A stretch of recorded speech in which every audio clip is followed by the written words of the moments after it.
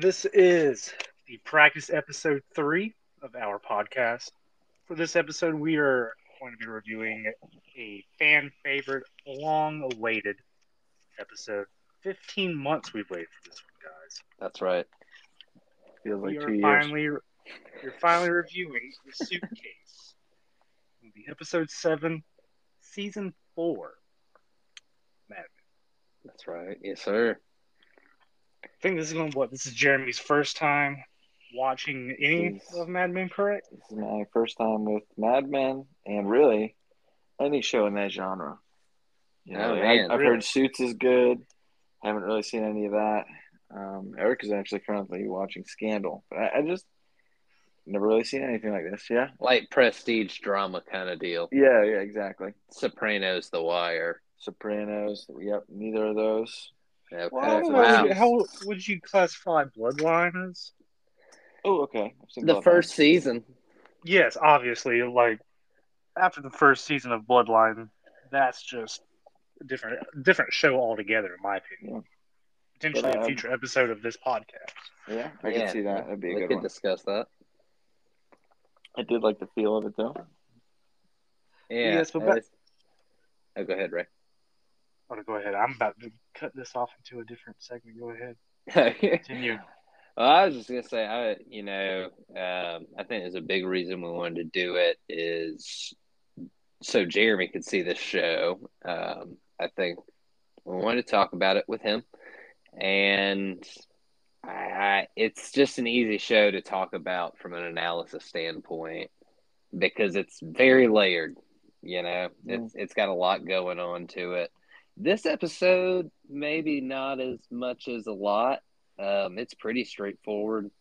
It's kind of, a bottle episode. For sure, Okay, it's very like so yeah, you go to the bar and all that, but it's definitely you're in the office. Yeah, it's just Dawn and Peggy yep. for the most Okay, part. so I guess if I don't want to step on anything you're about to say, Ray, but Hmm. what is there? Is this just your favorite episode, or is this your favorite episode all time in the show, all time period? Is it what made it be the one where you knew I could watch? You Well, know? going back through it, I remember why I chose this. While it's not my favorite episode of Mad Men, it's definitely I feel like the most pivotal moment. I mean, barring that it is the square dead in the middle of the whole season, Yeah. being there's 92 Turtles episodes and this is episode 46. But just something I don't want to get in too far into this. This is in some of my notes, but the way Don's character progresses, it definitely coincides with the episode number and the structure of the Okay. seasons. Mm. It is, I don't know. I think it's kind of cool. I think just the way the writers went about just shifting Don's narrative a little bit is just really Mhm. cool and just proves why, in my opinion, Mad Men could and will stand the test of time as far as watchable media. Right. Okay. I think for me, I concur with all that for sure. It as far as how I rate it with Mad Men, and this is I want Raymond's rating on a scale of 1 to 10 too. For me, it's probably a 9. It's a top 15, maybe 10 episode. I can certainly think of a few that I like more. Okay. But it is, I think a lot of people consider it the best episode of the show. And a lot of people call it one of the best episodes of television in the 21st century, particularly in the golden era, the second golden era of television. And the other big thing for me was this is an episode where you learn a lot about the central character, Don Draper. Um, but you don't need to know too much else because it's, since it's focused on just Don and Peggy, there are only a couple of things you really need to know in the context of their characters for this episode to work, I believe. Yeah, I felt I was able to pretty follow pretty easy. Yeah. So I think that was the reasons for me. I Okay. thought it was a good one to maybe get you into it. Yeah, I'm interested. I want to watch the show for sure. So, like, how would you rate it? 1 to 10 for just TV. Just for TV. As Well, for far as you, TV, Raymond, I want your rating like for an episode of Mad Men. okay, so this is Jeremy rating this for Just general TV just in consumption. general, Yeah. sitting there on the couch watching TV, Right. throw something on. Man, I'd probably agree with a 9. Okay. I felt it felt like one of those. It was weird. It kind of felt like one of those things where, just based off of what you had texted about the characters, felt like kind of it like almost I had been watching them for a little while. Like it didn't feel completely new. Like Yeah. I was a little worried being dropped into season 4. Like it was just gonna a lot of it would fly over my head, but it was a very easy episode to watch and be hooked into. Yeah. But there really wasn't because I didn't know what to expect. I thought maybe it'd be some kind of crazy plot twist, and that's why you guys picked this episode, or like some shit was gonna go down. Like I was sitting there, but Well, yeah, pretty much, yeah. yeah, but I don't know. Like I just didn't know where it was going, and it just seemed like it was gonna be a special episode because it was the pick out of all the whole show. Right. But I found myself pretty invested in a damn ad for a traveling case. Yeah. So Well, it's a character drama through and through. Like there are a couple of there are certainly shocking things that happen, like twists, I guess, but it is not like a Breaking Bad kind of right, deal. Nobody's gonna get sniped out of nowhere. I was waiting for it. I guess that's a Well, small spoiler. I mean, there is that one pretty gruesome scene. I don't know if it's. There are there's some very gruesome scenes, a couple. I In don't this know episode, if this came up yet in the show at this point, but you know what I'm Yes. talking about. It has happened. Yeah, we're past it at this point in the show. Okay, I So, think we're talking so about the same thing, right? I'm sure we are. I So will be Jeremy will able to have to talk get about back that. there. Yeah, I See, gotta. this is great since this is another thing I'm glad about. Is if you're going to go back and watch this show, then it also gives us something we can talk about if we don't have another topic for the Right. podcast, like steadily. Mm-hmm. Yep. Well, I mean, this is definitely another show that you could just come back to. I mean, what we just said is 92 episodes, Yeah. so there's definitely plenty of material that's there to work with. Yeah. So yeah, Ray, what's your 1 to 10 rating for an episode of Mad Men? So, as far as advancing the plot, as a casual fan of Mad Men, I would give it a 7. But Okay. as somebody who has now gone back and watched it through a different view going for this podcast and everything, Mm-hmm. uh, I will definitely give it a 9 for sure. Just because going back and watching it the second time is definitely brought to light a lot more things that I was wondering why Don would have done that in the Mm-hmm. first place. Yeah. So yeah, no, as a more analytical view, a 9. Okay. I give it a 9. All right. Well, y'all want to get into the recap? I think we The should. Yeah, episode? let's do it. Let's do it. All right. Also, before I lose the thought, though, Yeah. I almost lost it there. I think there's something to be said about watching already, and I've only watched it once, but I can tell there's something to this episode about watching it from different perspectives. Yes. There's Yeah. got to be Mm-hmm. because I won't get too much into it, but I did feel that I like within the episode, within the time of the episode, I felt like I knew a lot more about what was going on with Peggy than I did Don. Yeah. So I kind of feel like I watched it from Peggy's perspective. Well, there are definitely reasons for that. So Okay. that makes sense. Okay. I thought maybe if I knew more about Don and everything that was going on with him, that I could have viewed it more from like he was the main character. But no, I kind of watched it as Peggy. I understand that. That's probably true because, like I say, he is this whole season, the fourth season. He's fresh off of a divorce from his second wife, Betty Draper. And he's just kind of spiraling into alcoholism. He lives in this super crappy apartment. I think it's in Greenwich Village. But yeah, he's struggling for sure. So it probably would help. But I would also say I think Peggy is the main character of this show in a way. Okay. I mean, Dawn absolutely is, but it's also Peggy's story. Okay, it seems that way. It is very much Peggy's coming of age and just coming of age story, really. Yeah, that's true. Yeah, for sure. So I hope we get to talk about it more as you get to watch more of it. Yes. But yeah, let's get into it here. Season 4, episode 7 of Mad Men, The Suitcase.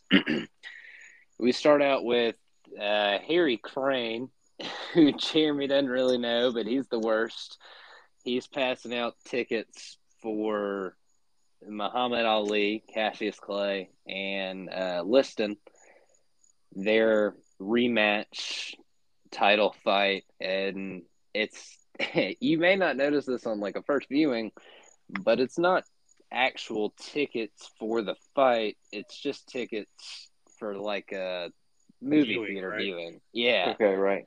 Yeah, it's like closed circuit television, which is a thing people used to do. It's like pre-evolution of pay-per-view. Yes, and also, I mean, just like sports being widely broadcast in general. Okay, right. Yeah. So they rent out the movie theater. Okay. Yeah, I just gotta think this is what the time frame of this movie is. 19. Yeah. Sorry, the show, not the movie. Okay.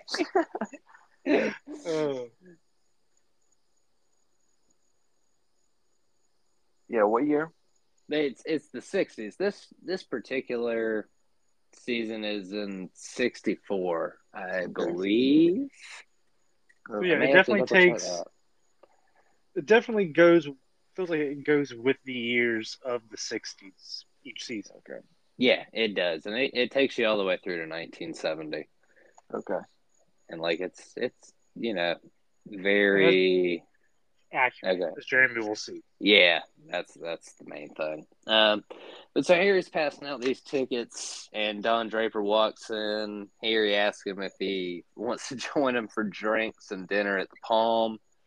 Don says yes, but we come to understand later in the episode he has no intention of going to the Palm with Harry and them. And that's pretty much all that happens there. They kind of throw some money down. Don bets on Liston, who, of course, loses the fight ultimately. And it's interesting because in an earlier season, Don also talks about how he likes Richard Nixon, and Nixon loses that particular general election. So it's just kind of a continuing theme of Don picking the losing horse. Okay. But so then we go to that. Oh, sorry. Did somebody have something? So I was also just going to throw in just like, again, they're called just to being accurate and I don't know, just a sign of a good TV show of like just being able to throw in like open racism and just like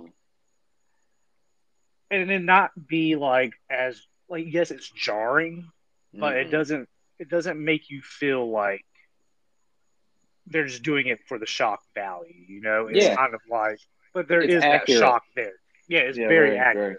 Yeah, I mean it's shocking to us in our modern sensibilities, but I mean that's just how it was as well. Yeah, but like the way they do it is very. It's always. It's hard to say. It's nice to see racism nicely, Yes, that is but hard to say. in the sense of artistic, if you have to do it, it's better to Yeah. do it minimally and like that as possible. Yeah, well, I Right. mean, I think as a viewer, if you can look at it and say, we're not supposed to be viewing these characters as doing the right thing. It is supposed to Exactly. be disgusting to us, Mhm. but Yeah, that's, I get that. that's a sign of how far we've progressed, which is a big thing of Mad Men throughout the show, both showing how far we've progressed, but also how much things have stayed the same in a lot of ways. Yep. So something to look for there. But then we go to the pitch meeting for Samsonite, which is the travel luggage Samsonite. suitcase. Yeah. And I want to interject real here quick with Yeah. this. I was at work the other day. I forget what I was doing. Throwing something in the microwave, probably, or getting some creamer for my coffee. Probably on my first or second trip. Who knows? I like my coffee in the morning, get me Yeah. through my long days as an employee of the system. That's right.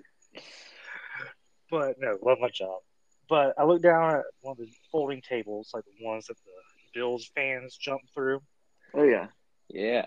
Pro wrestling cage match type things. Yeah, it says Samsonite on it. Huh.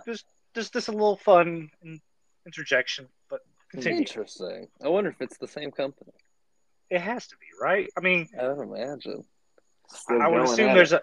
I would assume there's a bigger market for foldable picnic tables. Yeah. But so the meeting, it's Dawn, Peggy, Danny is the shorter guy. Stan, of course, is the bigger dude, and The then chiseled Joe. jaw. Yeah, Joey's the other guy. And not that you really need to know Joey and Danny, but anyway, so their pitch for this is like kind of a football commercial with Joe Namath endorsing the product, and Don is not a fan of it. He says endorsements are lazy. Yep. So Which I agree with. I Yeah, agree as well. You can't generally write it the is. star power That's Yeah, unless right. you can't just make a crappy commercial but have a superstar in there. Yeah, No, especially if but you are the advertising firm. exactly. Right. Now, but if it's something like over the top, wacky, you have somebody in there, Yeah, Mm-hmm. I agree. it's fine in my opinion. Yeah. I mean, you Mm-hmm. get the John Travolta, the Super Bowl commercial. Like, Yeah. I don't know how you feel about that one, but to me, that was awful. Yes. Yeah, terrible. It's hard to do Generally. well. So All Giamatti and Verizon commercials. yeah, Bad. And yeah, plus, he doesn't have the hair either. Now it's just like Yeah. we want to be brought back to like the old, like if we want to like yeah. It's a little disturbing reference now. Grease. Now it's like, oh, now we have like geriatric John Travolta. Yes. Yeah, it's a little scary. So they throws everybody else out of his office except Peggy and basically tells her this, you got to do better. Peggy leaves and she goes to her office and sees that she got a gift from Herman Duck Phillips, the former head of accounts at Sterling Cooper. She calls him and opens her gift. It's a business card saying Peggy Olson at Phillips Olson Like yada Scott yada Paper Company. agency. Yes, exactly. Okay, here we go. Yeah, I'm with you. So, I'm with you. this is the whole thing, right? Like at first, Peggy is genuinely excited about this. Like she has this kind of look of awe on her face, and she thinks it's a real thing. But then as Duck continues to talk and slur his words, he doesn't have any leads on accounts. It's Doesn't like have it's an just a name on a office. paper. Yeah, he's calling from a hotel, and yeah, he's super drunk. So we see this guy's He's just a a bum. mess. How can you not Yes, see? He's a fucking bum. yeah, exactly. And so Peggy gets off the phone with him, and he spills his drink. So he's what the youth say, down bad. I believe is how you use it. Yeah, he seems like He's you a little said, desperate. desperate. Yeah, for sure. He wants some of that sweet Peggy. Yeah, he does. But so at the same time, she's getting off that call. Dawn comes up to his secretary, Miss Ida Blankenship, who will come up later in this discussion. She tells him he got a call from Stephanie, no last name, in California. Which, okay, so we need to talk about this a little bit for Jeremy. Yes. Did you get? Well, hold on, real quick. Yeah. Was this just so I can? I haven't seen the show in probably 2 years. I'm gonna try to say this as vaguely as possible for Jeremy's sake. Is this the first time we know of this side of Don's life? Don. No. I actually was gonna ask the same thing. No, not at all. We meet Anna before this, which we got to talk about the whole situation before we get into it, I guess. Did you get what was going on with this whole call situation, Jeremy? I had no clue. But I think it was best that I didn't, because it was almost like I kind of felt I understood enough, but I kept kind of ignoring it. Okay. Which I think is perfect, though. Because that's what he was doing. That's what's going on. Yeah. But my initial thought was something to do with, but I also had, I think, kind of forgotten that you had told me he was already divorced. But I thought it had something to do with maybe, divorce papers need to be signed, or he's just avoiding a call about post-divorce things. I didn't know what it meant. I knew he was avoiding the call. That seemed obvious, so I knew it was something bad. Yes. But no, I had not caught on to the weight of it. Okay. And by the end of the episode, you get that someone died. Someone died. You don't very know close who to John. that is, though, right? No. Okay. So this is a little bit of a spoiler, I guess, but we need to talk about it, I think, to really analyze the episode. You can spell that. So Stephanie is the person who calls, and Stephanie is the niece of this other character, Anna, which that translucent ghost figure in the end of the episode. Right. That's Anna. I told you that he had been divorced, that he just got divorced from his second marriage. His first marriage was a technicality, right? Yep.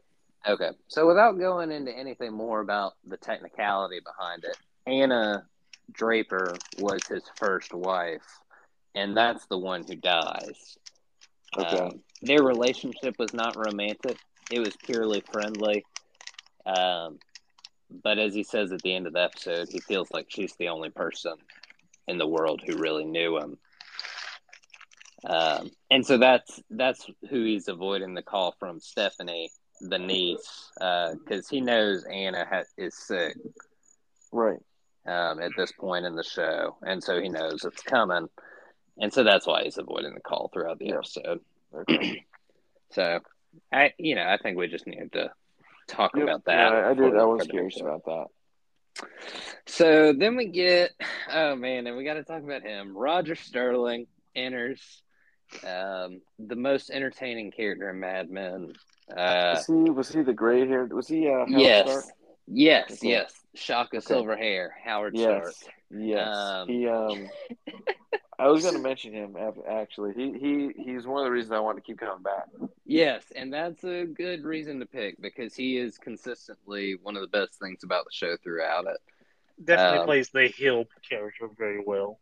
Yeah, he's always a source of comedic relief, and in this episode especially. This scene, he comes in, and he's trying to finalize plans with Dawn for watching this fight. Dawn here reveals that he's sending the kids to the Palm. He took care of that earlier when he said he was going with them. He's really just making sure they went somewhere else and he's going somewhere. But then Anywhere Roger else. tells him that Freddie Rumpson, who used to work at the firm, he's a guy who he went off the rails a little bit as an alcoholic. He's sobered up and now refuses, booze and to be in settings where it's consumed. So Roger says he's coming and also one of his Alcoholics Anonymous friends, I guess. So they're not going to be able to drink. And this instantly, like watching this in the past, I never realized Don was planning to go with Roger up until the moment he realizes that they're not going to be able to drink. Okay, I did not catch that. He's like, on second thought, I'm just not.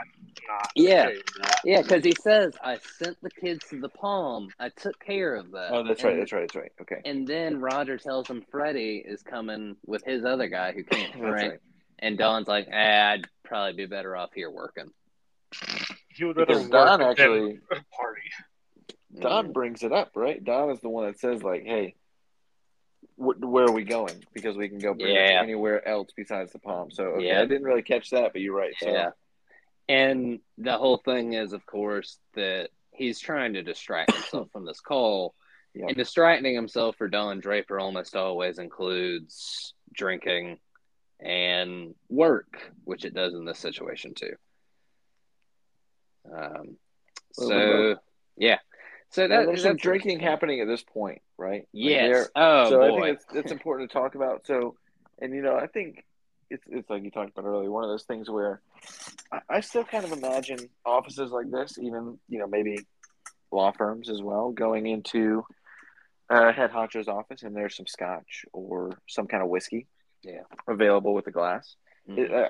I mean, maybe that's something that's just the movies and TV shows, but that's a thing, right? Certainly at the time. Okay. And I think now, in the very tip top, right? Okay. Of the executive world, not as casual. Yeah, but probably not. Yeah. Not like this office. The liquor and they're smoking cigarettes. The smoking cigarettes was common everywhere, though.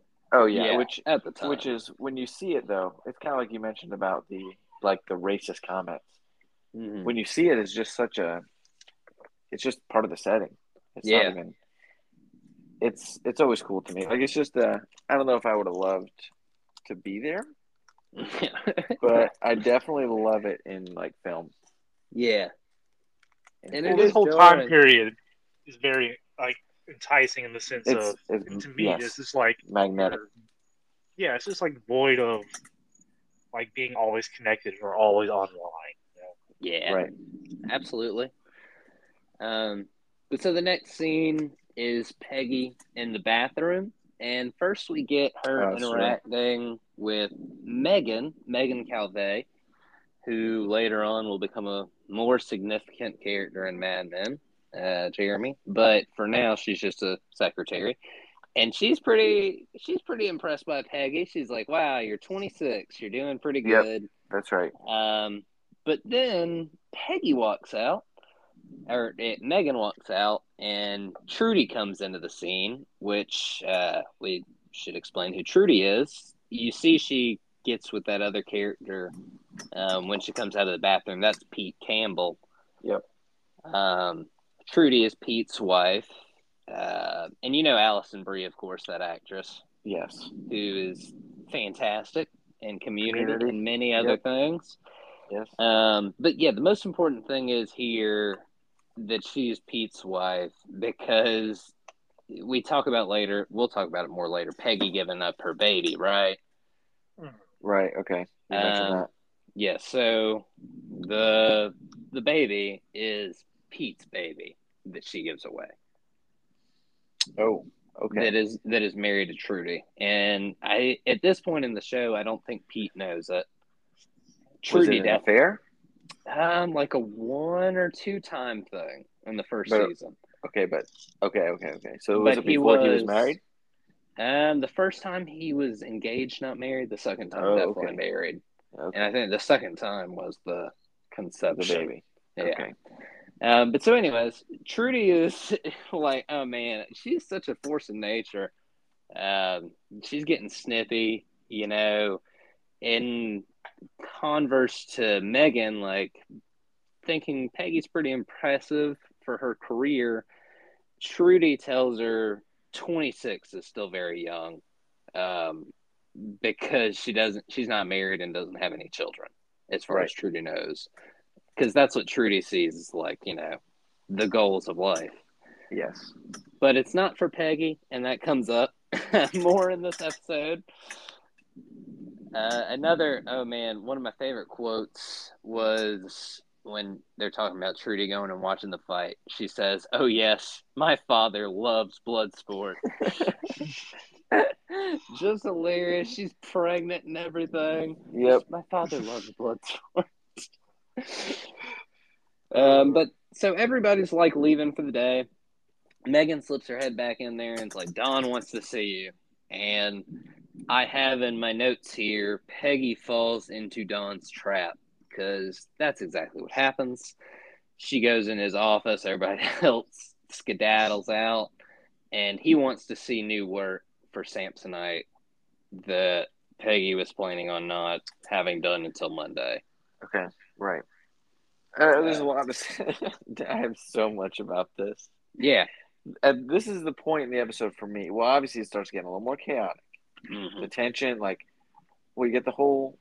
I don't know if we might not have got there yet, where she gets her first call.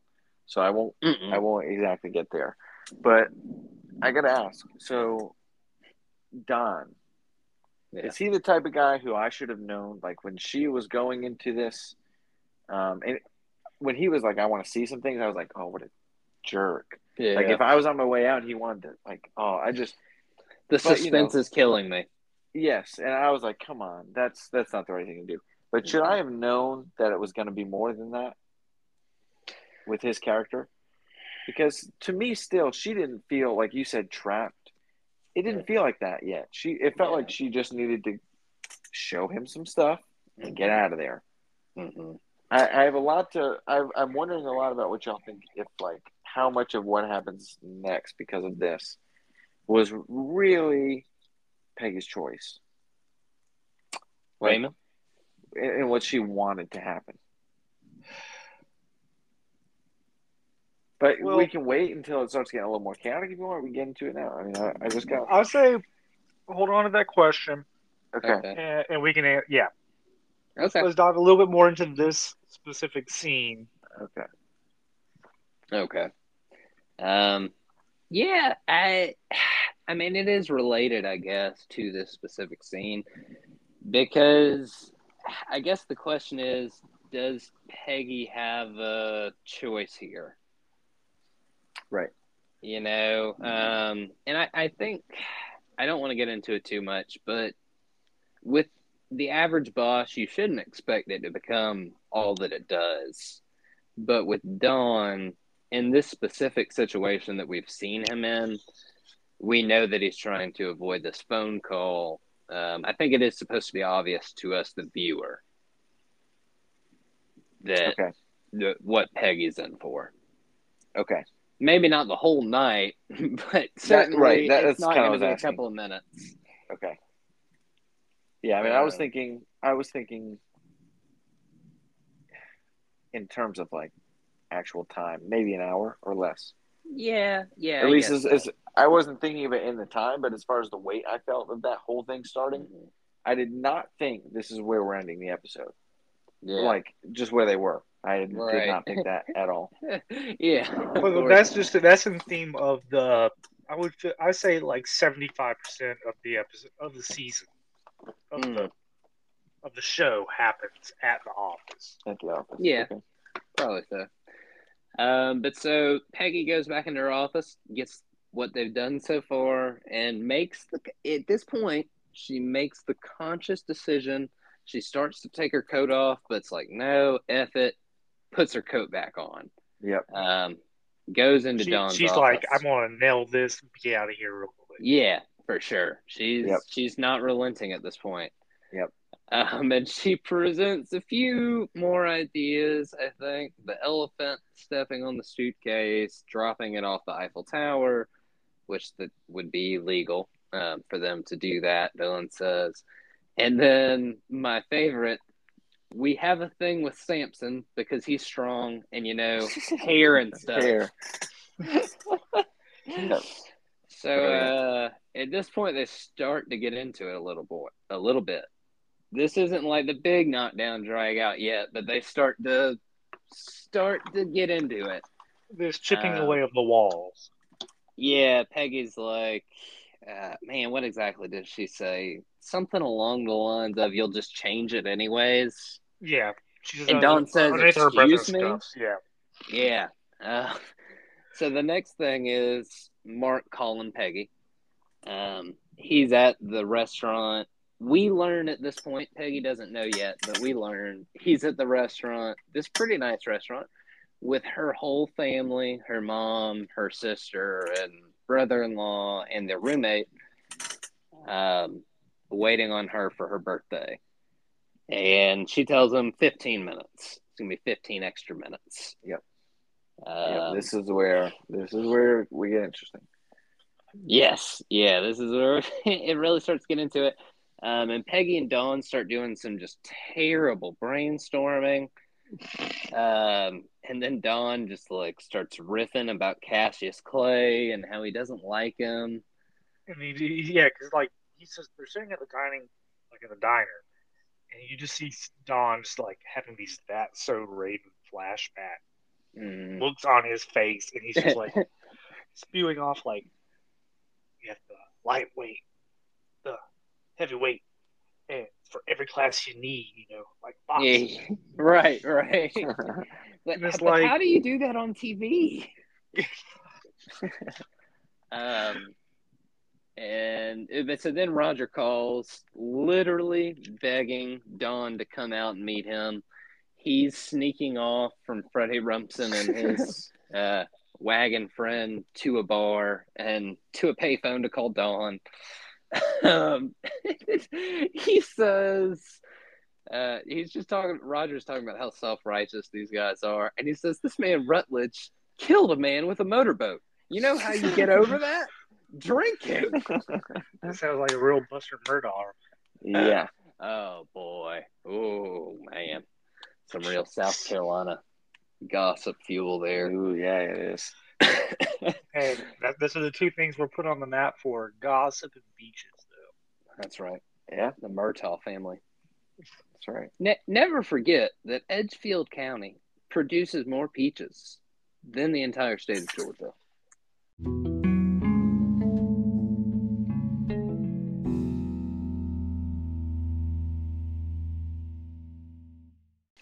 He's calling, begging Dawn to come out, and after Dawn basically tells him no, then we get Peggy getting a call again from Mark, her boyfriend, and he spills the beans on the big surprise of her whole family. All right, can we? Yeah. Can we sit in as Mark for a minute? And how would you have you acted? Yeah. I didn't mean to cut you off, but before you get past that scene. This is what we're here for. I mean, first of all, how serious is should I I knew I had to take it different depending on how serious this guy seemed. Is he a good guy? Have they been together? What's the deal?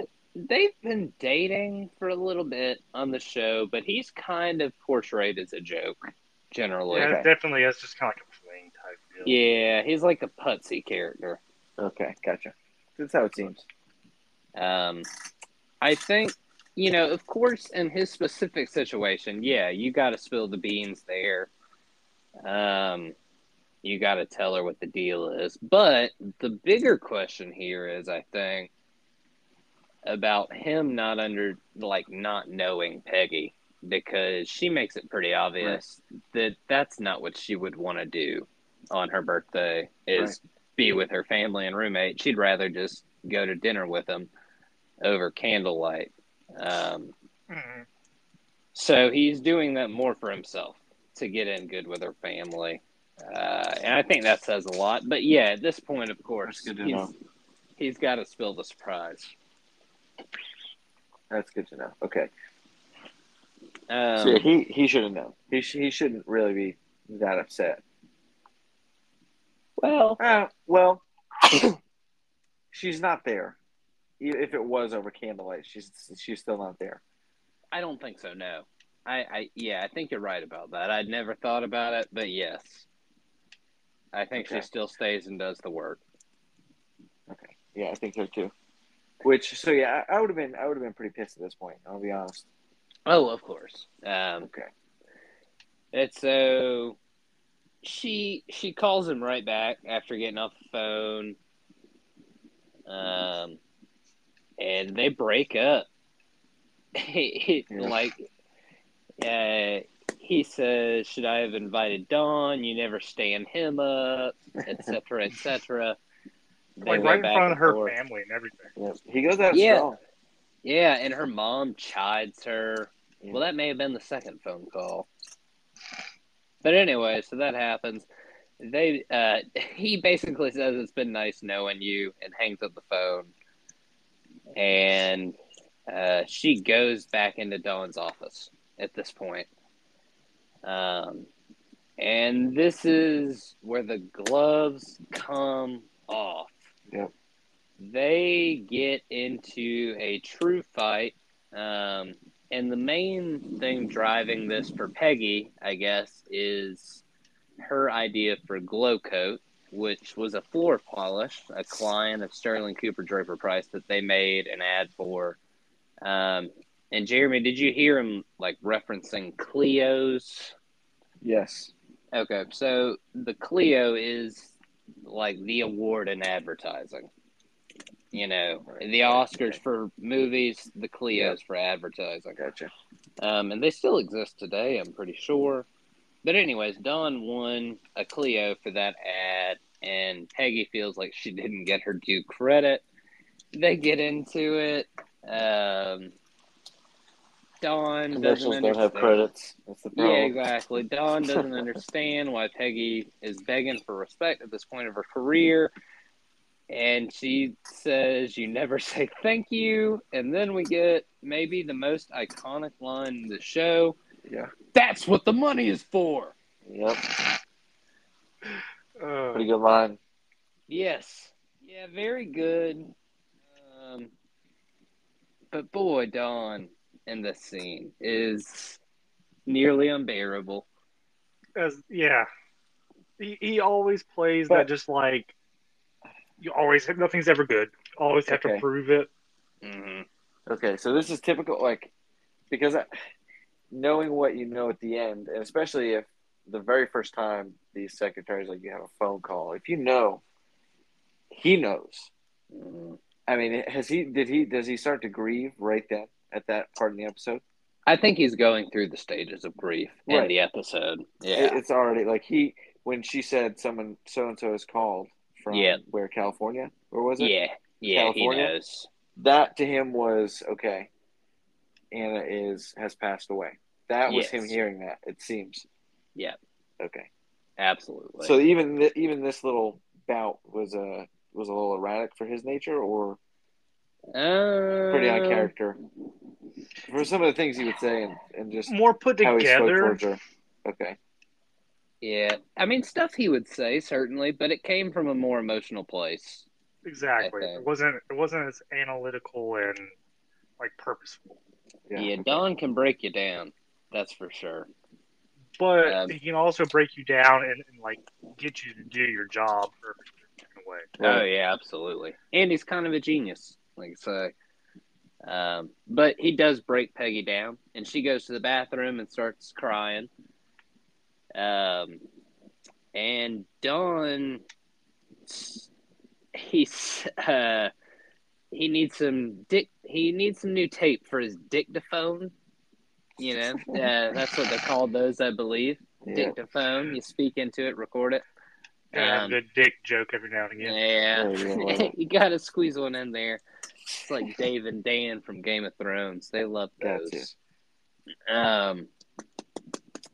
But so he stumbles onto Sterling's Gold, which is Roger Sterling's, I guess, upcoming autobiography, memoir that he is working on. And in it contains the information that Bert Cooper, who is not in this episode, so Jeremy, you wouldn't know him, but he Okay. is the Cooper in Sterling, Cooper Draper Price. The oldest person on the show, kind of like the head of this firm, very rarely involved in like the day-to-day operations. But anyway, so he kind of plays your budget wise sage character. yeah, for sure. But so we learn he got his testicles taken off, That's and what is described as an unnecessary orchiectomy, which I had never heard of. But this reference to a Dr. Lyle Evans who did it actually resolves a plot hole, what was perceived as like a plot hole or misanachronism from an earlier episode. So you'll get back to that maybe. Okay. Dr. Lyle Evans did that. And we also learned that Ida Blankenship, who is currently Don Draper's elderly secretary, was quite a bit of a hellcat back in the days. The queen of perversions. And Roger, in this tape, oh my goodness, he goes, that was in 1948. No, 32. No, 39. So this kind of like, Don gets Peggy to come in there and listen to it. And this kind of breaks the tension in the episode. This is a big point because it allows them to actually talk instead of yell at each other again. And that starts with Peggy saying that they don't have personal conversations, but then they immediately have one after that. Right. And she talks about Mark not understanding her. You know, why would he invite her family to that dinner? And how it just shows, you know, that he didn't know Peggy really. And she also, oh yeah, go ahead. I feel like this is like one of the few. I feel like this is all right for Jeremy to know. This is one of the few relationships Don has with a woman that's strictly platonic. Yes, it feels like it definitely, you feel like there's definitely like a big brother, almost father figure type feel for her almost. Okay. Not the vibe I was getting. Interesting. Well, I was going to say, at the end of the episode, we got to talk about how Jeremy perceives their relationship. But I want to save it because it's going to be a deeper discussion. But I'm glad you brought it up because I might have forgotten about it.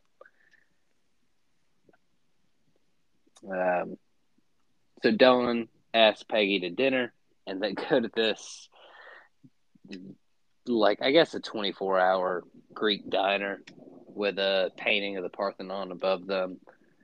And they share, you know, more personal information, both of them talking about how their fathers died. For Peggy, her dad died, I believe, of a heart attack right in front of her on the couch. And that's why she hates sports. It's very like, okay. Like, they relate somehow. Yes. He must have been watching the football game or something. Yes, football was on the TV. Don's father was kicked by a horse, and that's how he died. Now, I understand I understand the phobia of hate of horses more than sports, you know? Yes. Yeah. Horses are big. Kind of stupid a little bit too, not to say anything, but yeah, I don't want to get kicked by a horse. No, I have no desire to be kicked by a horse. Absolutely. So there's a roach in the Parthenon painting, and they go to a bar and listen to the fight. Ali, of course, wins in the first round. Don loses $100 because he bet on Liston. And the fight really isn't that important to the episode ultimately, right? No, it doesn't seem as really important. You kind of forget about it. And then, yeah, by the end, Mr. Don loses $100 there. And But Don also, definitely that's didn't just seem to another make it a cool. point to watch or listen Yeah. to the fight. Yes. Yeah. What were you saying, Raymond? But I feel like that's just another way the show adds in another way, like a period piece, to keep the atmosphere of the show in check. You know what I mean? Yes. Timestamp it. Absolutely. You are Yeah, right. and it's one of the few shows that I feel like does it without forcing anything. Doesn't make it like a big deal. Just kind of like Mm-hmm. this is going on. Uses a Yeah. set piece. It doesn't like some shows, the fight would be a big set piece and they would be going to the fight. Right. But literally here, it's just background noise almost for 30 seconds. Yeah. Yeah, like while it's a part of the like what happened, but it's not the focal point. No. Yeah, at all. Um, so Peggy starts kind of fishing for a compliment here, I think. When she's talking about people think that she was given her job as a copywriter because she slept with Don, which isn't true. But she says because it's so crazy of an idea. Mm-hmm. And I say I think she's kind of fishing for a compliment there. Like, And come she on, also, give me something, please. yeah. And Dawn does tell her she's attractive, but he's got to have rules about work, which generally is true. But Peggy also brings up this. It's a recent storyline on the show. Dawn like drunkenly slept with one of his previous secretaries, and it was kind of just a terrible, awful situation. Okay. And so that's what she's talking about, not as much as some of your other secretaries, I guess. And Don says, "Are you really going to judge me? People do things," is what he says. Like, what does that mean? Well, that is clearly a part of Don's philosophy. People do things. Just like, I could take responsibility for this, but I just like using like, it's not I'm saying I made a mistake. It's just, yeah, I did that. I'm just not going to say sorry for it. Yeah, he's moving on. And this relates back to Peggy. She talks about knowing who fathered her child. Dawn doesn't ask who, he just asks if she knows who, and she says, of course.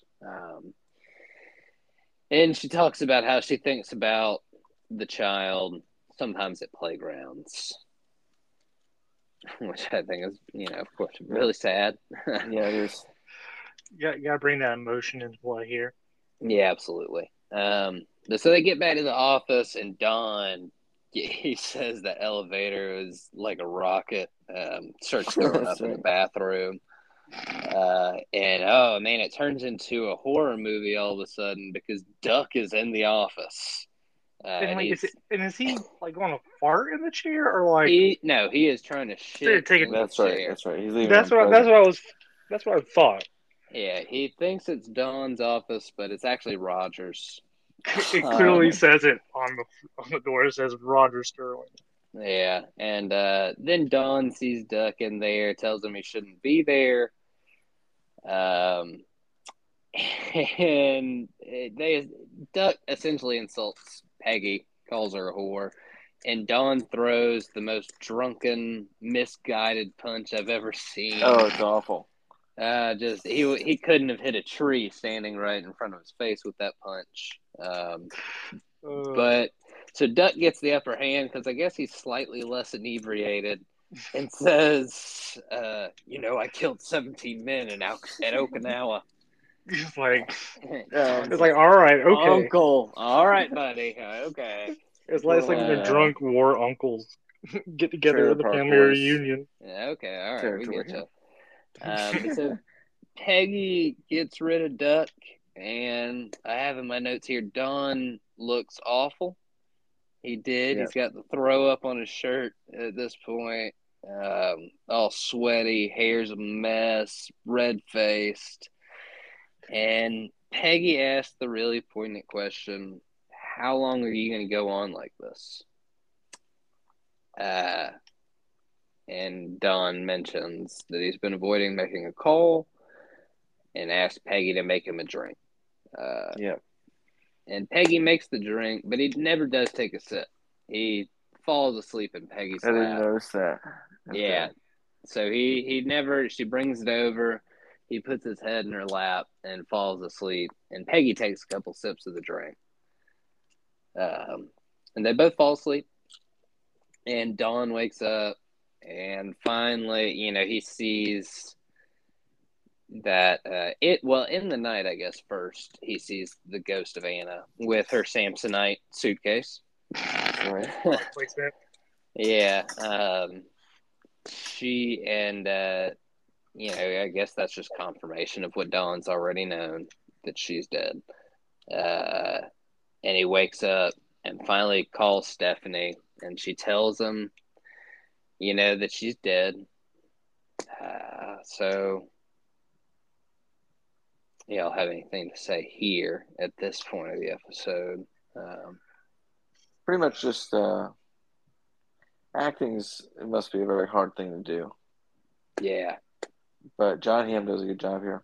Yeah. Well, I mean, he wants to help, right? But there's nothing he can do to help at this point. He's like, I'll come out, make arrangements. Yeah. So no, she left her body to science. Yeah. It really shows John. I mean, I don't like you like calling him John, but Don. Well, that's his name. Yeah, that he just can't fix or think of a way to fix everything. Yeah. There's nothing he can do here. And boy, he ugly cries. Yeah. Just lets loose finally after this whole episode, everything building up, it just all comes out of him. And it's really sold. Like I said, the acting by John Hamm here is fantastic. Him and Elizabeth Moss, Peggy, both submitted this for their Emmy roles this year, and I think it's pretty obvious why. Yeah. Strong acting, I don't know. It's again why everybody gives it such high ratings in television. Like just as in television viewing alone, you take that away from what it has on the impact of the show, but just as a viewing audience, Yeah, right. Absolutely. But so he tells Peggy, the only person in the world who really knew me died, and she tells him that's not true. And it's kind of not true because Peggy does know him, but not entirely. But we'll save that. That's a discussion for another day. So she finally, she goes to leave and is like, no, I'm going to sleep on the couch. You're gross. Yeah, Stan and everybody else wakes her up with a whistle in her face. She goes into Dawn's office, and he looks like he left at 5 o'clock yesterday. Yep. And went to bed at 9 o'clock yesterday. And woke up at 4 a.m. today to get ready for work. He looks fresh as can be. Shave, new shirt, hair's done right, tie is all straight. And this is, this is Don in a nutshell. He'll do this thing, go off on this crazy bender, just lose it. We just saw him ugly crying, literally probably 4 or 5 hours ago, and he's, unruffled, sitting at his desk. He's donned his mask that he has. Yeah, right back in character. And he shows her his idea for the ad, which is okay. It's the Ollie Liston photo of Ollie standing over Liston, which is an iconic photo, and he wants to do it with a Samsonite suitcase standing over a Traveler brand suitcase. It's definitely not Don's best work by any means. Right. Any means, I'll say. Wouldn't be a top 5 ad, and Peggy does give him a little pushback on it initially, but eventually he's like, yeah, it's good. And Dawn holds her hand, and that's the end of the episode. We get Bleecker Street by Simon and Garfunkel, and the credits roll. So I was just going to say it. I don't want you to give it away with this one, but Mm-hmm. they're gonna end up together, Peggy and Don. That seemed obvious to me. If You I said know they're anything, you said they're well, gonna have to get together. they're gonna end up together, or it'll be like a Nick and Jess situation where like it does get really serious, but Mm-hmm. in the end maybe it doesn't work out. I know it does in New Girl, but there's a while where like it gets really serious, but then like they actually break up for real. Okay. So I could see that happening, and then them actually not getting back together with a happy ending. But I just feel like at this point it's definitely aiming towards like, and not like a fling either, like soulmate type. At least Okay. Okay, so she chose. This is what got to me the whole episode. She like because it was spiraling for her just as much as it was for Don in its Mm-hmm. own way with Mark, and then Duck shows up.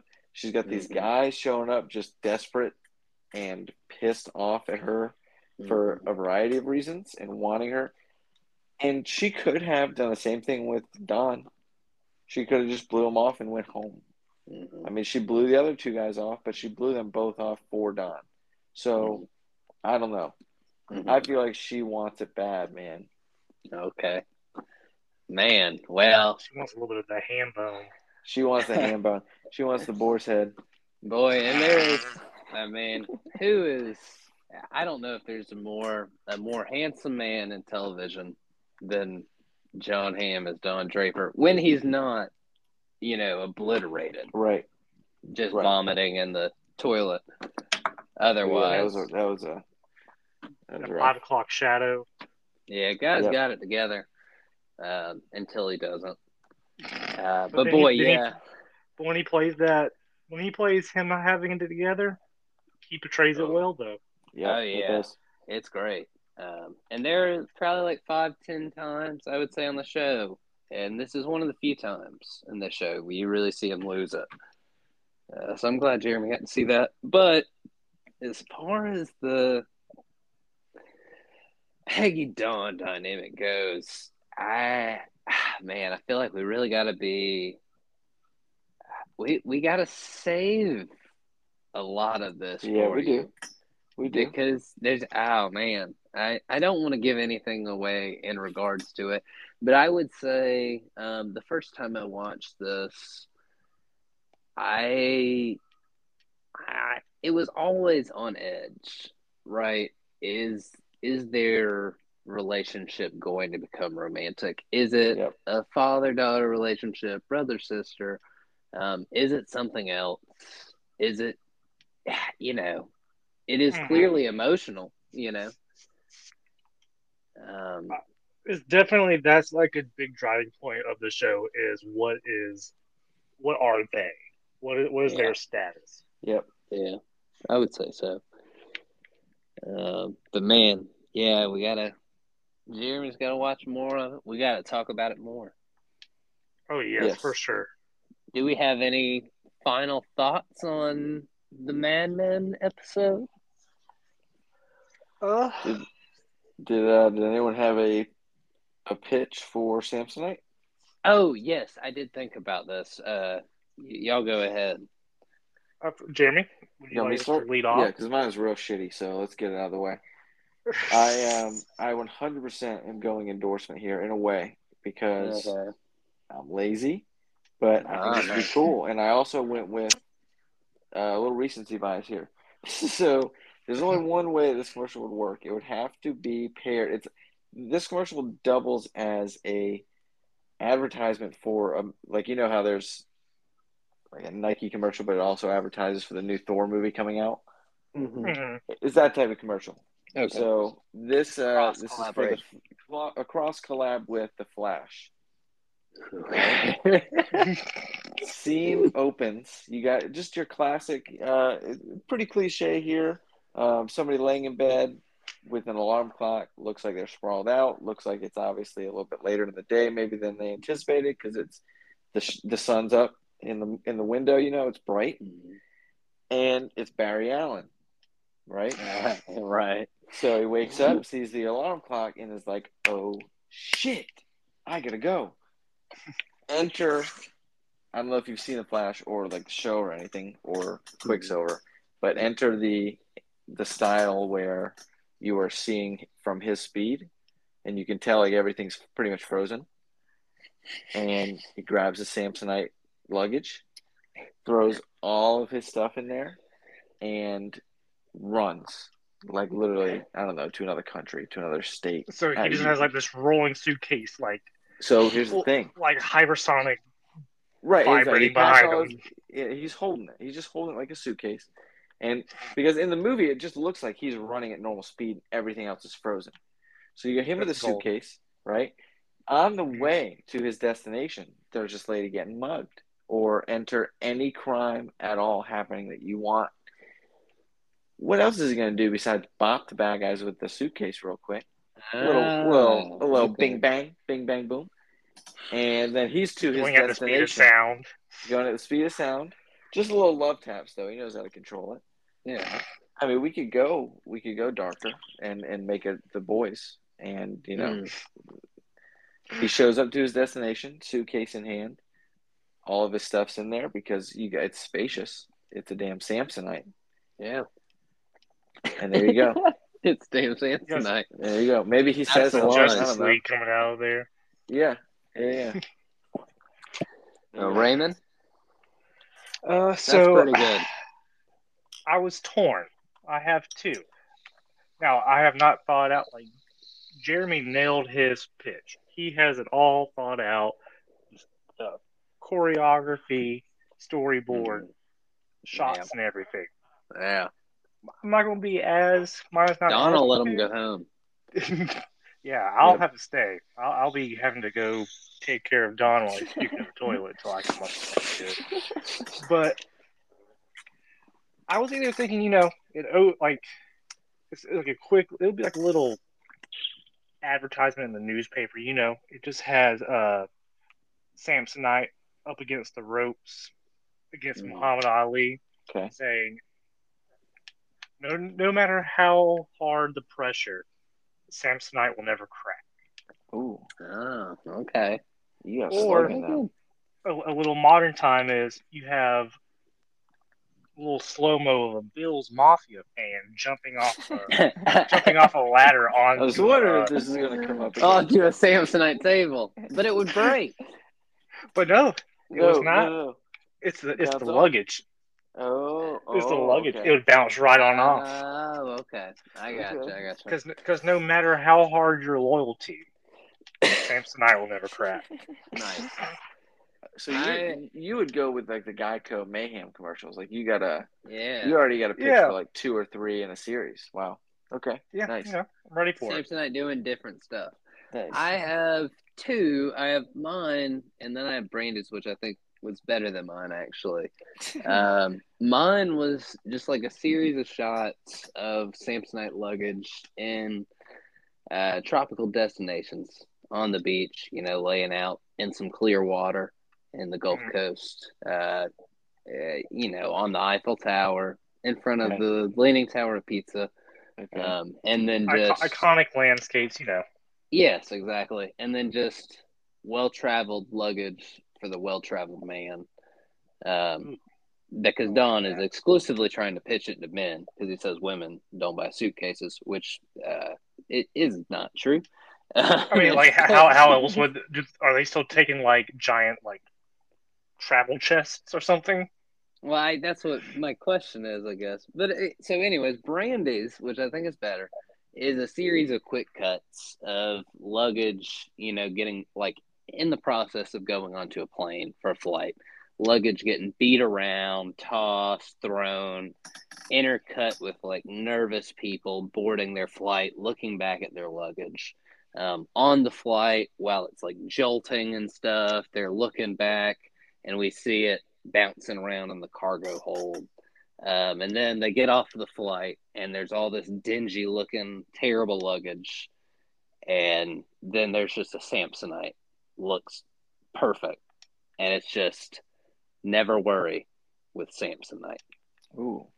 I like it, nice and simple, quick. Yeah. So I like that one. The advertisement space wouldn't be very high, so you would save money. Oh, really drive the point home. I like it. Mm-hmm. Well, I think that's all we got for Mad Men, right? I Yeah, I think feel so. like we did a Yeah, we pretty did. good rundown of this, 87 Jeremy. minutes. Yeah, Jeremy, and how do you so feel? Do you feel like it'd be another watch for you? Yeah, yeah. I do. I do actually want to watch most of it now. I think I'm going to start from the beginning. Well, okay. obviously, if I do start, I'm going to start from the beginning. Yeah. No, Well, and I will now, say it's a marathon of a watch. Okay. yeah, for sure. It's long, but you'll want to watch it. And like now, because it definitely used that Voodoo login stuff because it's ad free. The Nice. whole series that I bought, which will save a lot of time in the watching. Nice. Yeah, Appreciate that. Yeah. you don't have to worry about ads and all that. Yeah. But so, did we want to do like 10 minutes on your little palate cleanser there, Raymond? Sure, yeah. This is like, let's see. Just What a we little really wrap want to up. go, yeah, a little wrap up. Kind of want to go over, kind of like how like, we want to structure the show as far as topics for each week, potentially like how we want to go forward with the theming of the show, and what we want to even name the show itself. Mhm. Mm. So, uh, the other day, me and Eric were talking at work and just going over a few things, and we came up with the idea of where we're a little bit of a variety pod. You know, talk about whatever's hot that week that we feel like talking, whether it's like Okay. a TV show we feel like talking about, when like fantasy football gets up going, we start talking Yep. about our fantasy football stuff, Yep. NFL, MLB, whatever, just video games, Video games. Yep. movies, anything pop culture, variety show kind of deal. You know what I mean? Yeah, I like the idea. I think eventually I'm gonna make us all start like a single player video game together. Yeah. Oh yeah, for sure. We'll play. We'll see how it goes. Do an Yeah, episode. Say we'll play until we get to this level or whatever. Yeah, and yeah, like that's a little definitely one challenge of or something the like that. yeah, that's one Yeah, of the yeah, things we want to do for sure. But Video yeah, I'm down. I'm games. down for that. I like it's a good Um, idea. yeah. So Yeah, it shouldn't be. We can do. We're gonna want to talk about a lot of different stuff. So yes, oh yeah, sports, entertainment, right. news sometimes, oh yeah, music, current event. video games. Yeah, if we talk Uh, about sports, like it doesn't necessarily have to be like one game. It can be just yeah, like a Right. course of like a recap of the course of like a month or Right. whatever, yeah, depending on how the season is structured. yeah. Or if we want to talk about like our Rocket League stuff, if we want to. Mm, Yep. So different kind of stuff like that. That sounds great. Disc golf. yeah. And I guess how often we want to do it. I told Raymond it's probably like too ambitious at first to try and do it once a week just because of Yeah, I agree. scheduling I and think that's stuff. what happened last time. Honestly, Yeah, I think you got a little just overwhelmed. yeah. I think that if we want to say like we want to average 2.5 probably a month, um, and we should just plan on doing it on a weekly basis, but within the week, if somebody says, "Oh, I got something going on, we can't do it this week," we would Yep. just do it the next week instead. Yeah. But I think we want to put out, of course, more than one every month. But we're probably not. Four a month would be down the line. Yeah, Right. I think more that's more two or Yeah. three. Yeah. Definitely. We need to figure out exactly how the structure of each thing works, each episode, before Yes, we get to that point. I think. there I definitely has to agree. be some streamlined Yeah. actions Yeah. taken. Yeah.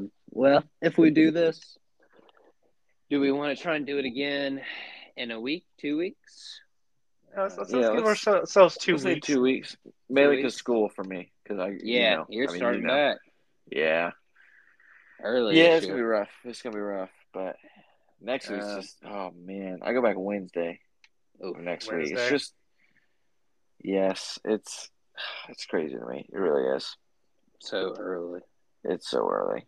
But some So so extra we'll, breaks. Yeah. Oh yeah. It'll be worth it in October when I have that 2 weeks. But now it's a little hard to let go Yeah. of the Some. way we've all known our whole life.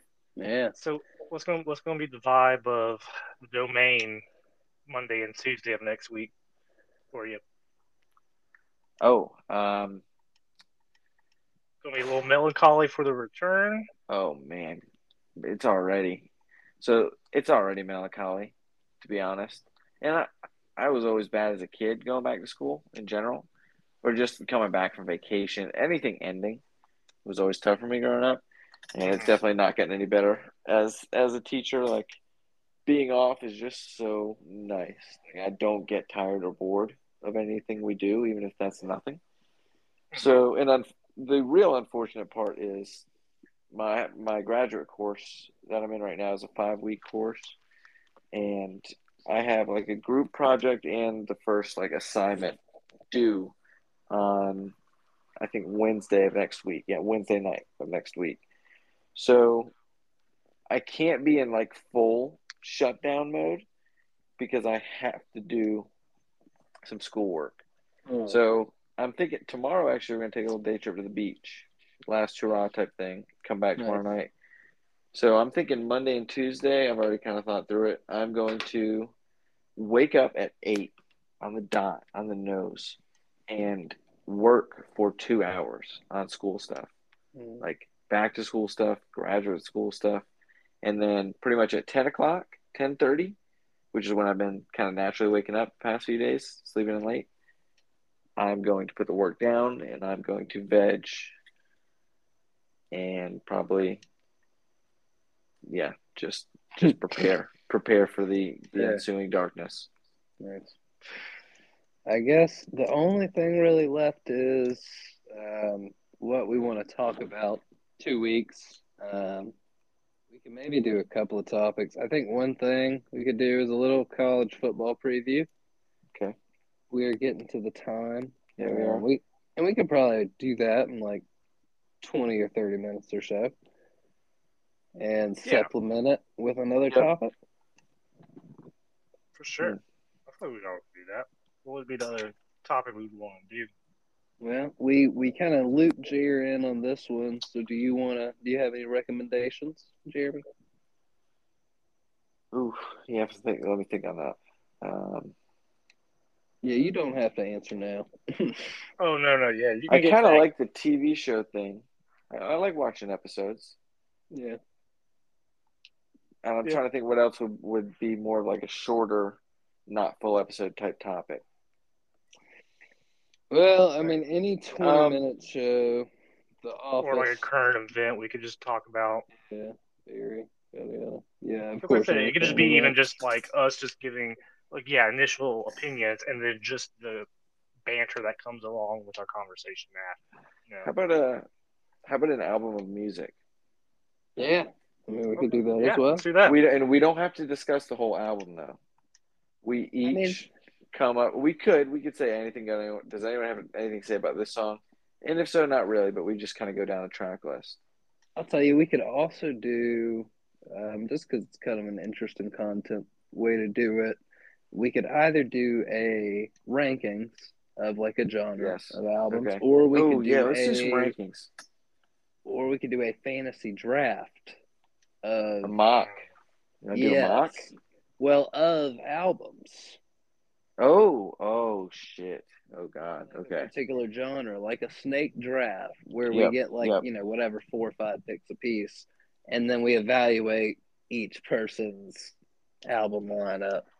Okay, I would like to do that, but I think I'd like to do it with something more simple first. Okay. Yeah. I mean, we can employ that a lot. I already know. I already know exactly what I want. You have talked to me. I'm glad we did this. I know exactly what I want. I want a fantasy draft of Disney and Pixar animated movies. Oh. Okay. All right. Yeah. So we pulled Disney, from. Like, I'm talking Lion King, but I'm also talking Cars. Pixar, or it's got to be animated though. Animated, yes. So no live action. No live action. Well, okay, I mean, if you want, remakes. No, I'm just asking. No. If you want a live action remakes are fine. I'll go ahead and tell you, I'm not going to be picking any. Yeah, I'm not going to. I mean, I'm not either. I'm just making sure. I'm just laying out the groundwork here. Yep. No. That's fair. Live action remakes are fair game. Any it could be. It doesn't have. I mean, Fantasia, like literally anything. Yeah. You can reach as far into the vault as you need. Yep. Reach into the vault. Because unfortunately, I just like a lot of Disney movies. It's hard to find one that's like a gem. I feel like there really only are a couple gems, and they come out with like 3 or 4 movies at a time. I swear. I forget about some of them, and we're kind of at the point where I feel like we were very lucky. Yes. So I'm curious where y'all would kind of rank. I like this a those lot. movies. This is Yes, very because good. I watched Over the Hedge. Me and Kayla did the other night, and I was like, there's nothing like this anymore.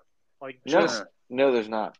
Absolutely like not. not even just like the animation Disney, style, but just like just the kookiness and just lightheartedness of it.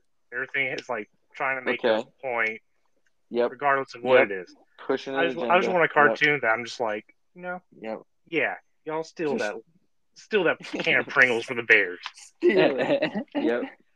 Yep, that's exactly right. Yeah, I couldn't agree more. So speaking of that though, because Over the Hedge is DreamWorks, right? But Over the Hedge is fucking great. Over the Hedge is amazing. It is DreamWorks, you're right. Do we want to do a fantasy draft of animated movies, of animated kids movies? So that includes just in general. I mean, we could do that as well. It really widens the field. It does. Is it widens too much? I think to the point that we would all have all-star lineups. I think is the only thing. Okay. Yeah, you definitely have to have your player. It takes the challenge out a little bit. You're right. You're absolutely right. Okay. So yeah, I think Disney Pixar. Okay, Disney Pixar. All right, that'll save me from taking Shrek 2 at 1 overall. So. Yes, yeah, boy, that would be the pick there. You're already stacked. My pick. Throwing some strategy. Well, do we have anything else, y'all? I think that's it. I think this was a pretty good episode. I think so too. I'll go ahead and chop it up. I'll try and get it out so we can all listen to it tonight. Sounds good. Hey, how about names?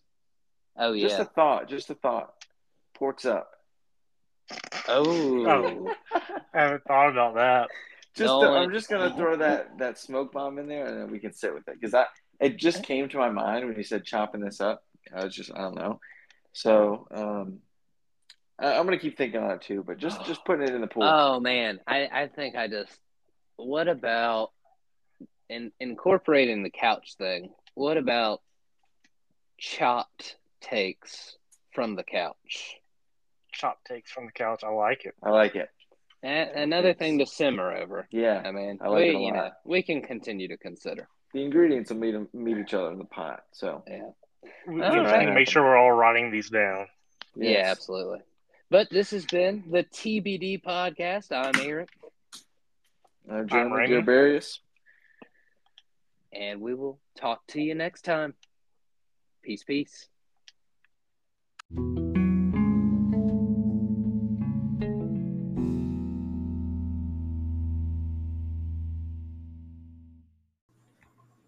Welcome back, everybody, to our 5th episode.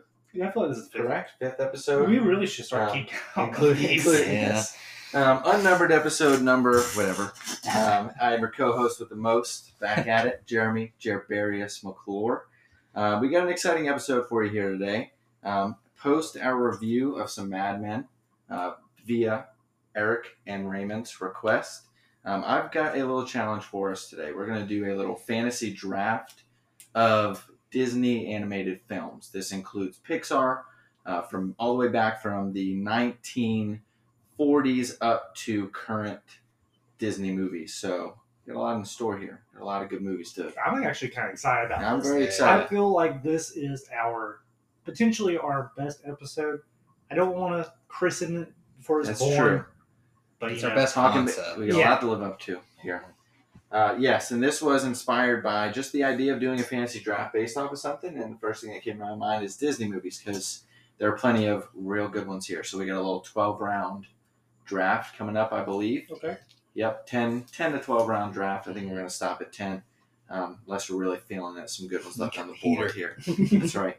So Raymond, if you want to walk through kind of how, because there will be a winner, I guess, right? So, I mean, I guess it's really, movies are subjective. yeah, it's subjective. I really feel like, it's not really a winner.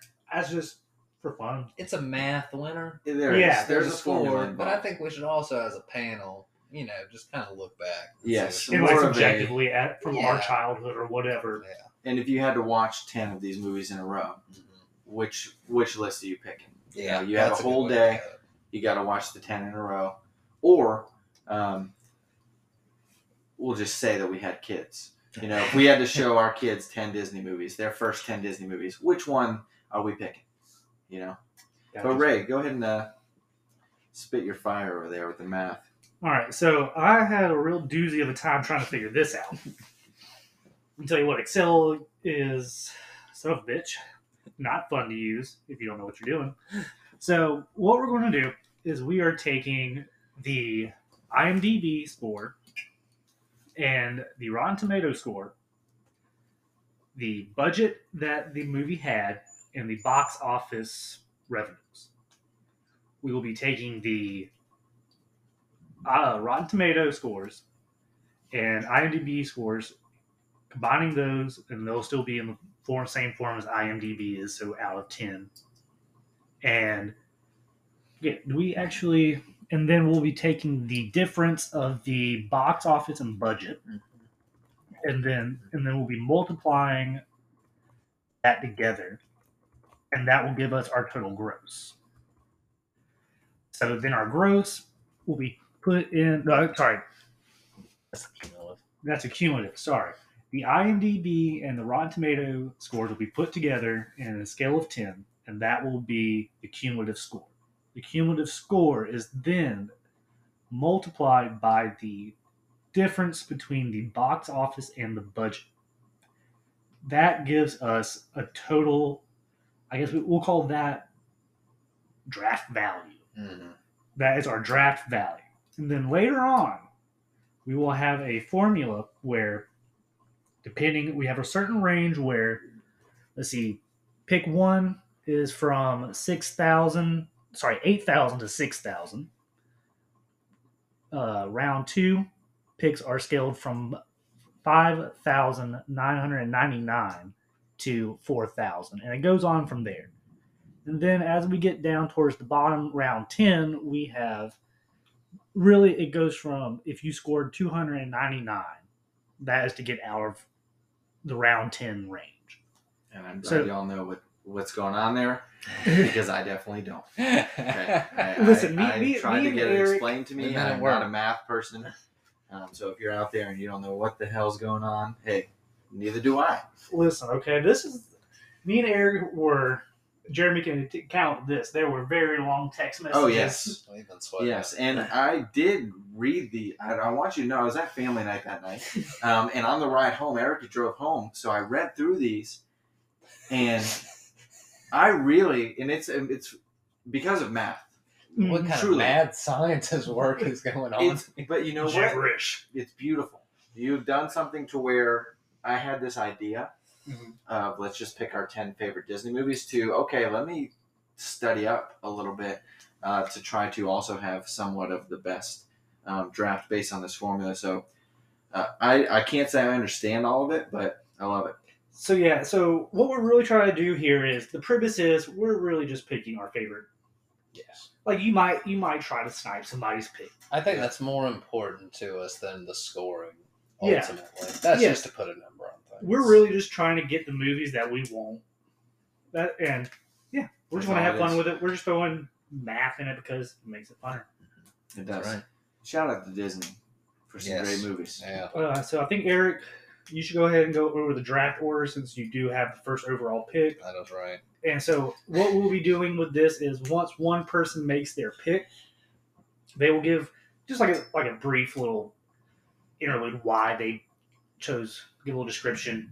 We'll talk about our personal responses to that movie as well. Exactly. I'm sure we all have memories. So then Jeremy will plug that into our spreadsheet. Yep.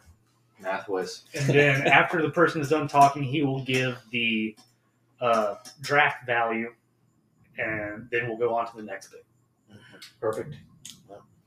All right. Well, yes, I do have the first pick. I fell victim to a rogue coin. Jeremy flipped one 8 times in succession on heads, and we're still trying to figure out what kind of witchcraft was involved in that. But, I still don't believe it's not like, I don't know. There's something going on, but that's for another day. Y'all forgot a coin, so you got to use mine. House rules coin. But so Jeremy got to pick his spot, and he's going with the third corner, the hot corner, the third pick, because we're doing a serpentine style draft.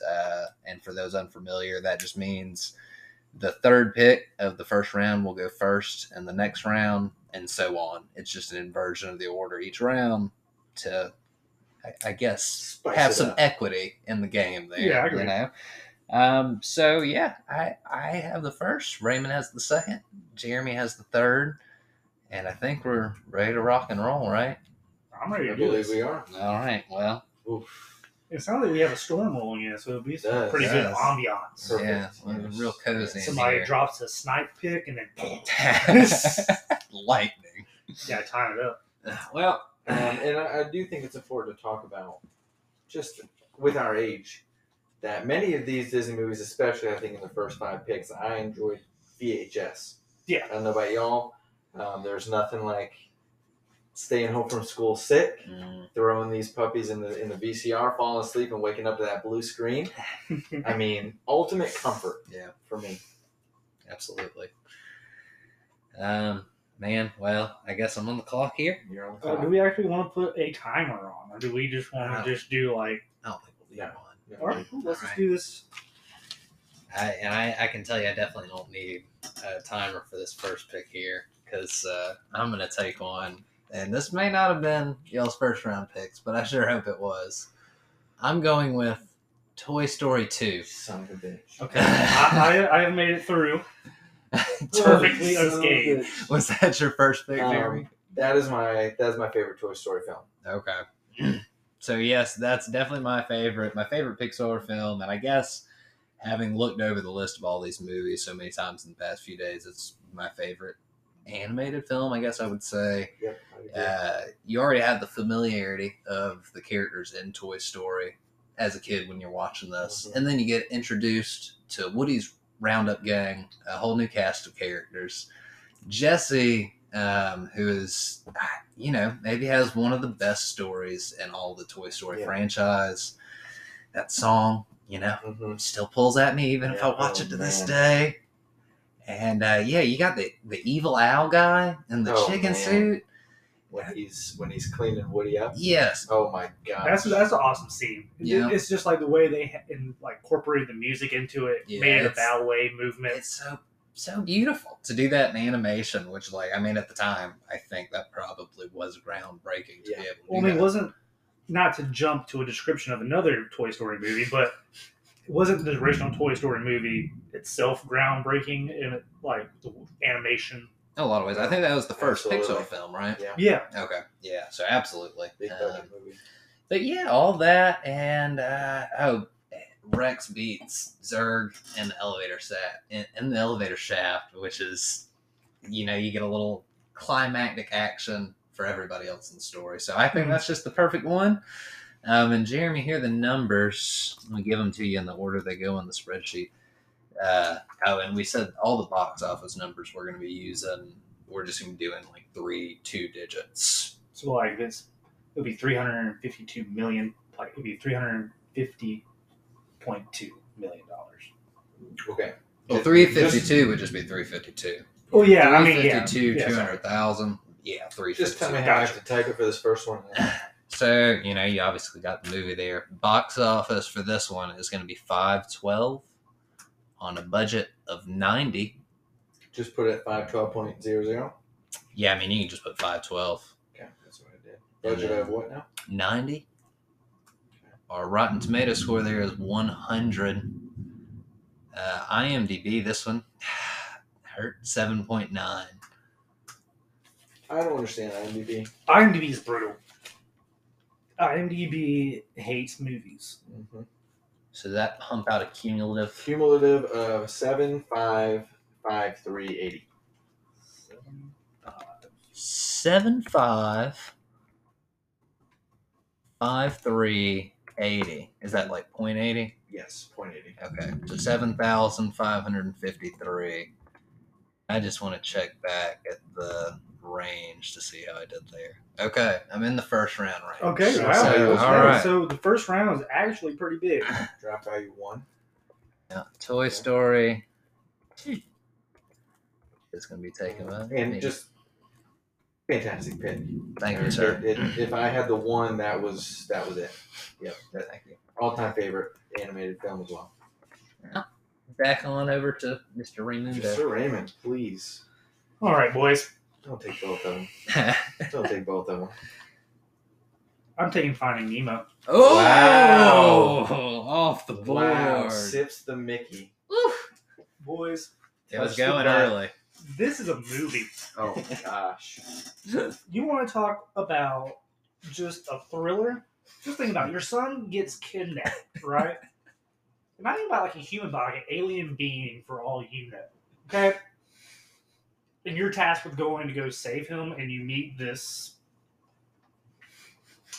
And let alone the emotional damage of the mother in the first. Oh, yes, God. I mean, right away. It gets you at the heartstrings, gets you invested, reels you in.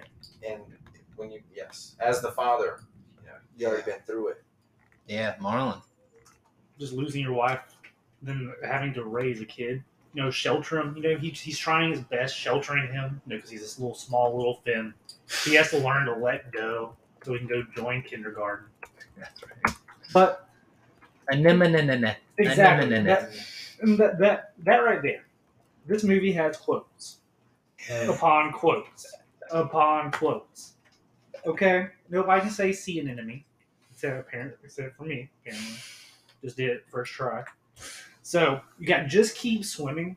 Oh. I mean, everybody knows that. Oh, yes, some light flickerings here. This is going to make it. Apparently, rain on the window pane. Dory does it for the overworld. Anyways. We might lose power here, folks. Well, It's okay. We're good and running with the podcast. okay, Either we're still way. good. All right, we're still up. Unless Jeremy needs to jump into emergency mode. All right. You just can let us know, man. But so like I was saying, and then just the relief that Dory puts in it, like the comedic relief that she does. Well, I mean, she also adds it. Just her and Marlon's relationship is also another aspect from this movie that should be explored more. I don't think really people look at it from that. A lot of people just see it from him trying to go get his son. And I feel like his journey with Dory, at first, he just pushes her aside. She's just there. Mm-hmm. He's just pushing her aside, going about his business. He's set on getting his son. And then all of a sudden, she has this brilliant memory of this one thing. And that just sets the movie off from there. That's right. She was determined. Exactly. And also just the movie itself, the color palette. I'm afraid of the open ocean. That's actually a big fear of mine. Thessalophobic. Oh, yeah, big time. Me too. But this color palette makes the ocean seem warm and inviting. The turtles? Oh, dude. come on. Crush. Come on. Again, is this movie just... I don't know. I think it'll always be a great movie. Is it your favorite Disney movie? It's in the top 3. Okay. Top 3. So I'll go ahead and give you the... Okay. Punch them in. Yep. So IMDb. Well, actually, I'll go ahead and give you box office. Box office did $940.3 million. The budget was $94 million. Wow. Rotten Tomatoes was 98%. Okay. I'm sorry, wait, is that? Yeah, 99. Yeah, that is 99. Sorry. And then IMDb was 8.2. Fantastic pick. It's going to be a bigger It's a number. very good pick. 940.3, right? Oh, for the box, yeah. Yes. Box office. 94, 94. 99, Correct. 8.20.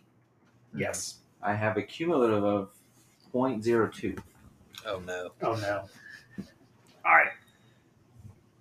This is where we enter put in a little interlude while we figure out what is going on. Dun-dun-dun-dun-dun. Oh, that's why. Dun-dun-dun. Just keep swimming. Dun, Just keep swimming. dun. All right, and I am at this point also going to let my puppy in because she's a little scared of thunderstorms. No problem there, sir.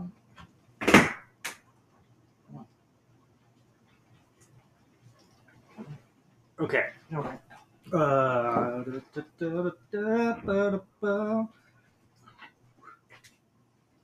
All right, just making sure everything's good. Here, I'll pause this one.